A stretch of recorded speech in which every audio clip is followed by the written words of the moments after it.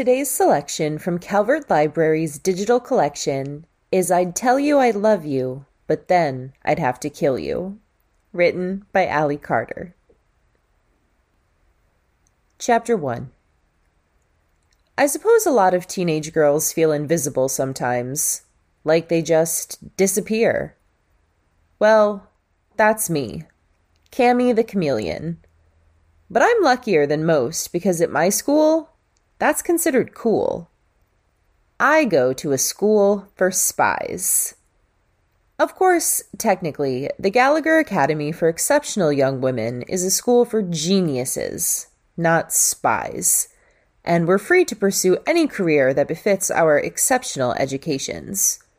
But when a school tells you that, and then teaches you things like advanced encryption and 14 different languages, it's kind of like Big Tobacco telling kids not to smoke. So all us Gallagher girls know lip service when we hear it. Even my mom rolls her eyes but doesn't correct me when I call it spy school, and she's the headmistress.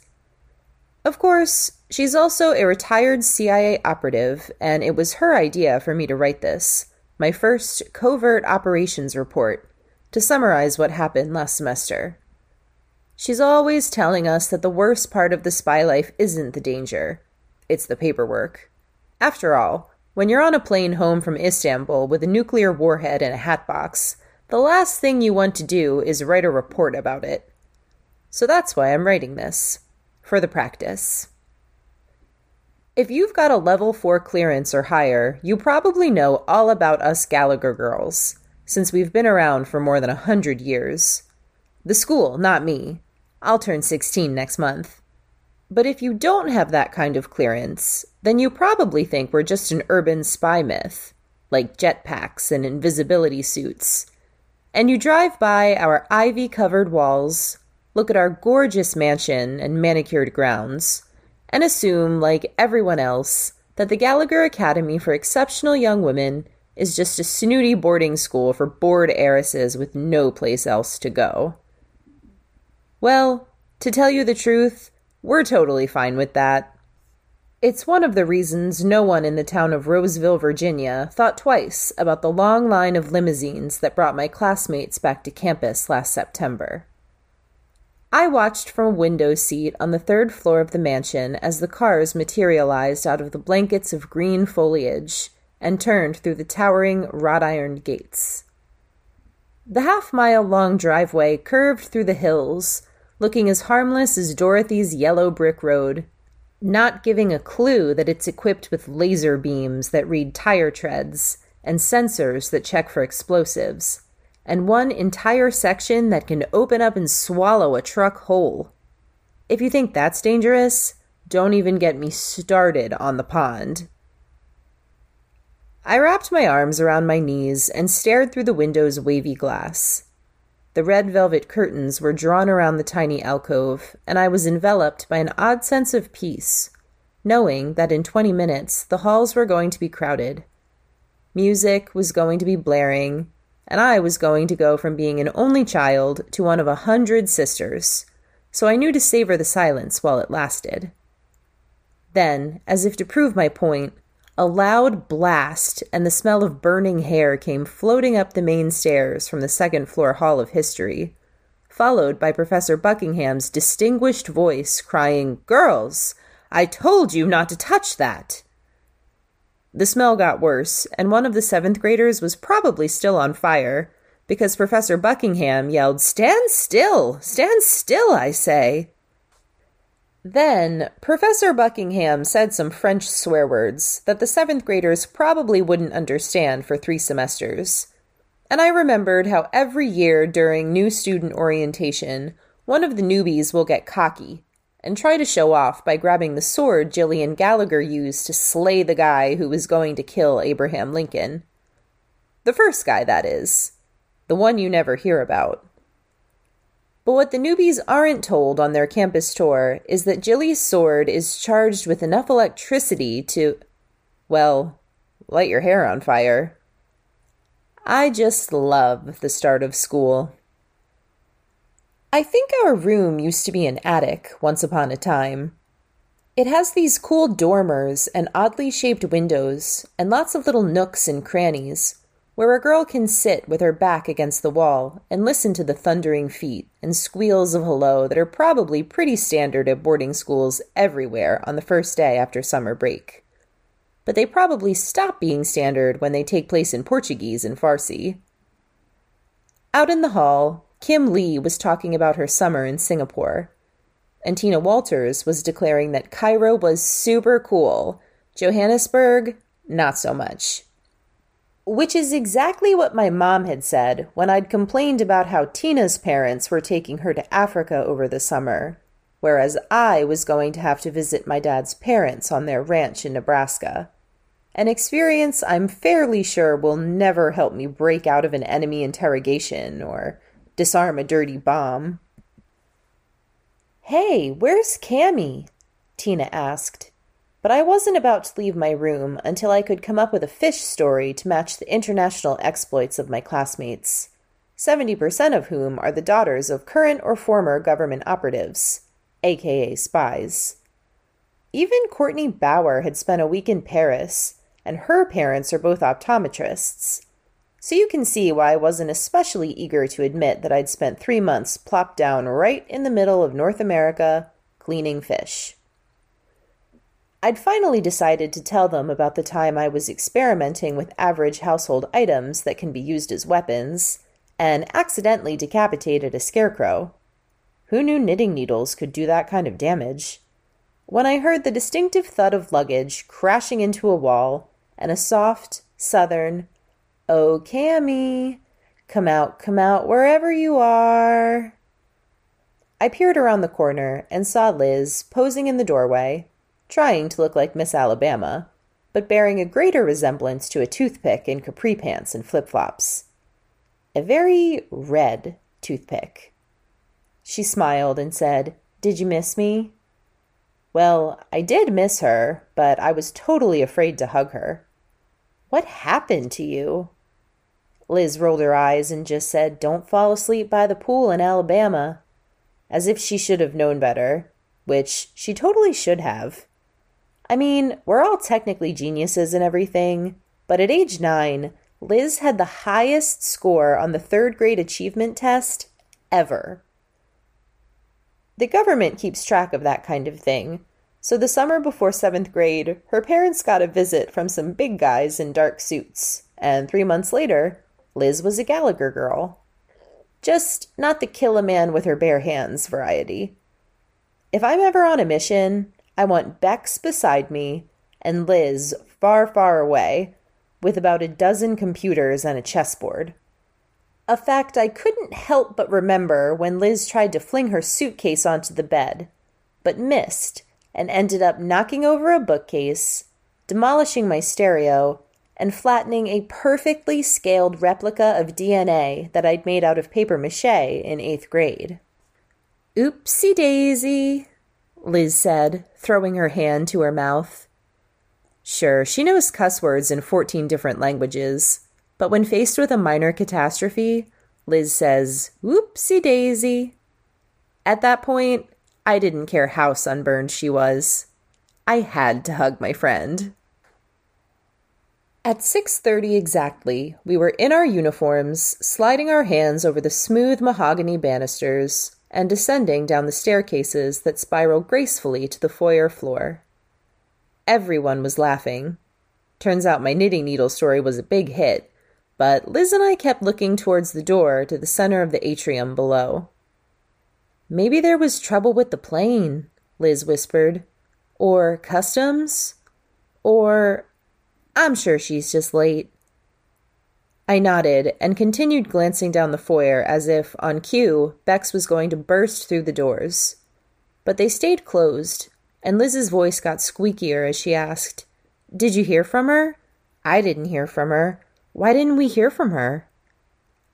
Well, I would have been surprised if we had heard from her, to tell you the truth. As soon as Bex had told us that both her mom and her dad were taking a leave of absence to spend the summer with her, I knew she wasn't going to be much of a pen pal. Leave it to Liz to come to a completely different conclusion.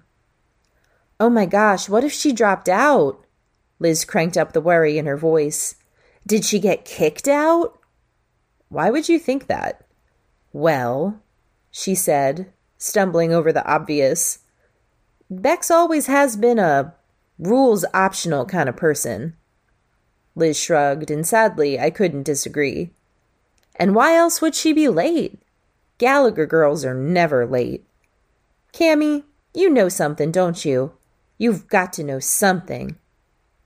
Times like this are when it's no fun being the headmistress's daughter. Because A, it's totally annoying when people think I'm in a loop I'm not in. And B, people always assume I'm in partnership with the staff, which really, I'm not. Sure, I have private dinners with my mom on Sunday nights, and sometimes she leaves me alone in her office for 5 seconds, but that's it. Whenever school is in session, I'm just another Gallagher girl. Except for being the girl to whom the aforementioned A and B apply. I looked back down at the front doors, then turned to Liz. I bet she's just late, I say, praying that there would be a pop quiz over supper. Nothing distracts Liz faster than a pop quiz. As we approached the massive open doors of the Grand Hall, where Jilly Gallagher supposedly poisoned a man at her own cotillion, I involuntarily glanced up at the electronic screen that read English, American, even though I knew we always talk in our own language and accents for the welcome back dinner. Our mealtime conversations wouldn't be taking place in Chinese, Mandarin, for at least a week, I hoped. We settled at our usual table in the Grand Hall, and I finally felt at home. Of course, I'd actually been back for 3 weeks, but my only company had been the newbies and the staff.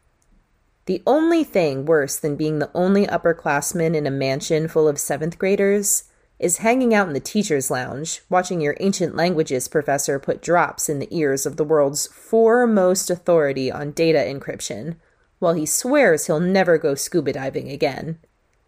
Ew, mental picture of Mr. Moskowitz in a wetsuit. Gross.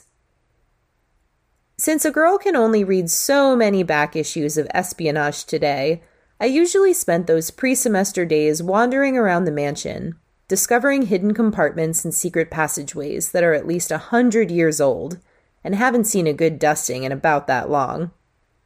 Mostly, I tried to spend time with my mom, but she'd been super busy and totally distracted. Remembering this now, I thought about Bex's mysterious absence, and suddenly began to worry that maybe Liz had been onto something.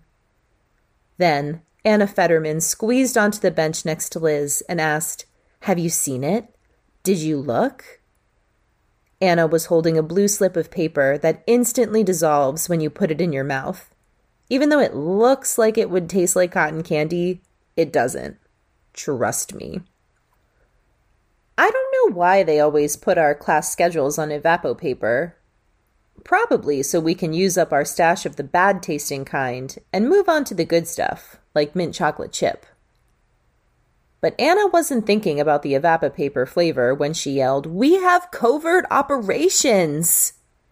She sounded absolutely terrified, and I remembered that she was probably the only Gallagher girl that Liz could take in a fistfight. I looked at Liz, and even she rolled her eyes at Anna's hysterics. After all, everyone knows sophomore year is the first time we get to do anything that even approaches actual fieldwork. It's our first exposure to real spy stuff, but Anna seemed to be forgetting that the class itself was, sadly, kind of a cakewalk. "I'm pretty sure we can handle it," Liz soothed, prying the paper from Anna's frail hands. "All Buckingham does is tell horror stories about all the stuff she saw in World War II, and show slides, remember? Ever since she broke her hip, she's—" "But Buckingham's out!" Anna exclaimed, and this got my attention. I'm sure I stared at her for a second or two before saying, "Professor Buckingham is still here, Anna," not adding that I'd spent half the morning coaxing Onyx, her cat, down from the top shelf of the staff library. That's got to be just a start of the school rumor. There were always plenty of those, like how some girl got kidnapped by terrorists, or one of the staff members won 100 grand on the Wheel of Fortune. Though, now that I think of it, that one actually was true. No, Anna said. You don't understand. Buckingham's doing some kind of semi-retirement thing. She's going to do orientation and acclimation for the newbies, but that's it. She's not teaching anymore. Wordlessly, our heads turned, and we counted seats at the staff table. Sure enough, there was an extra chair. Then who's teaching Cove Ops? I asked. Just then, a loud murmur rippled through the enormous room as my mom strolled through the doors at the back of the hall, followed by all the usual suspects. The 20 teachers I'd been looking at and learning from for the past 3 years. 20 teachers, 21 chairs. I know I'm the genius, but you do the math. Liz, Anna, and I all looked at each other, then back at the staff table as we ran through the faces, trying to comprehend that extra chair. One face was new, but we were expecting that, because Professor Smith always returns from summer vacation with a whole new look. Literally. His nose was larger, his ears more prominent, and a small mole had been added to his left temple, disguising what he claimed was the most wanted face on 3 continents. Rumor has it he's wanted by gun smugglers in the Middle East, ex-KGB hitmen in Eastern Europe, and a very upset ex-wife somewhere in Brazil. Sure, all this experience makes him a great countries of the world, professor, but the best thing Professor Smith brings to the Gallagher Academy is the annual anticipation of guessing what face he will assume in order to enjoy his summer break. He hasn't come back as a woman yet, but it's probably just a matter of time. The teachers took their seats, but the chair stayed empty as my mother took her place at the podium in the center of the long head table. "Women of the Gallagher Academy, who comes here?" she asked. Just then, every girl at every table, even the newbies, stood and said in unison, "We are the Sisters of Jillian." "Why do you come?" my mother asked. "To learn her skills, honor her sword, and keep her secrets." "To what end do you work?" "To the cause of justice and light." "How long will you strive?" "For all the days of our lives." We finished, and I felt a little like a character on one of my grandma's soap operas. We sat down, but Mom remained standing. "Welcome back, students," she said, beaming. "This is going to be a wonderful year here at the Gallagher Academy. For our newest members," she turned to the table of 7th graders, who seemed to shiver under her intense gaze. "Welcome. You are about to begin the most challenging year of your young lives. Rest assured that you would not have been given this challenge were you not up to it. To our returning students, this year will mark many changes." She glanced at her colleagues and seemed to ponder something before returning back to us. "We have come to a time when—" But before she could finish, the doors flew open, and not even 3 years of training at spy school prepared me for what I saw. Before I say any more, I should probably remind you that I go to a girls' school. That's all girls, all the time, with a few eardrop-needing, plastic surgery-getting male faculty members thrown in for good measure. But when we turned around, we saw a man walking in our midst who would have made James Bond feel insecure. Indiana Jones would have looked like a mama's boy compared to the man in the leather jacket with the 2 days' growth of beard who walked to where my mom stood, and then, horror of horrors, winked at her.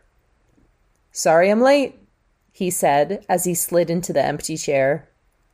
His presence was so unprecedented, so surreal, that I didn't even realize Bex had squeezed onto the bench between Liz and Anna, and I had to do a double take when I saw her, and remembered that 5 seconds before she'd been MIA. "Trouble, ladies?" she asked. "Where have you been?" Liz demanded. "Forget that," Anna cut in. Who is he? But Bex was a natural-born spy. She raised her eyebrows and said, You'll see. If you enjoyed this chapter and are hungry for more, this title is available as an ebook through Libby. If you're enjoying Book Bites, please don't forget to follow or subscribe wherever you get your podcasts. And if there are books or genres you'd like to hear, email us at calvertlibrarybookbites@gmail.com. Visit calvertlibrary.info for more information, and stay tuned for more Book Bites.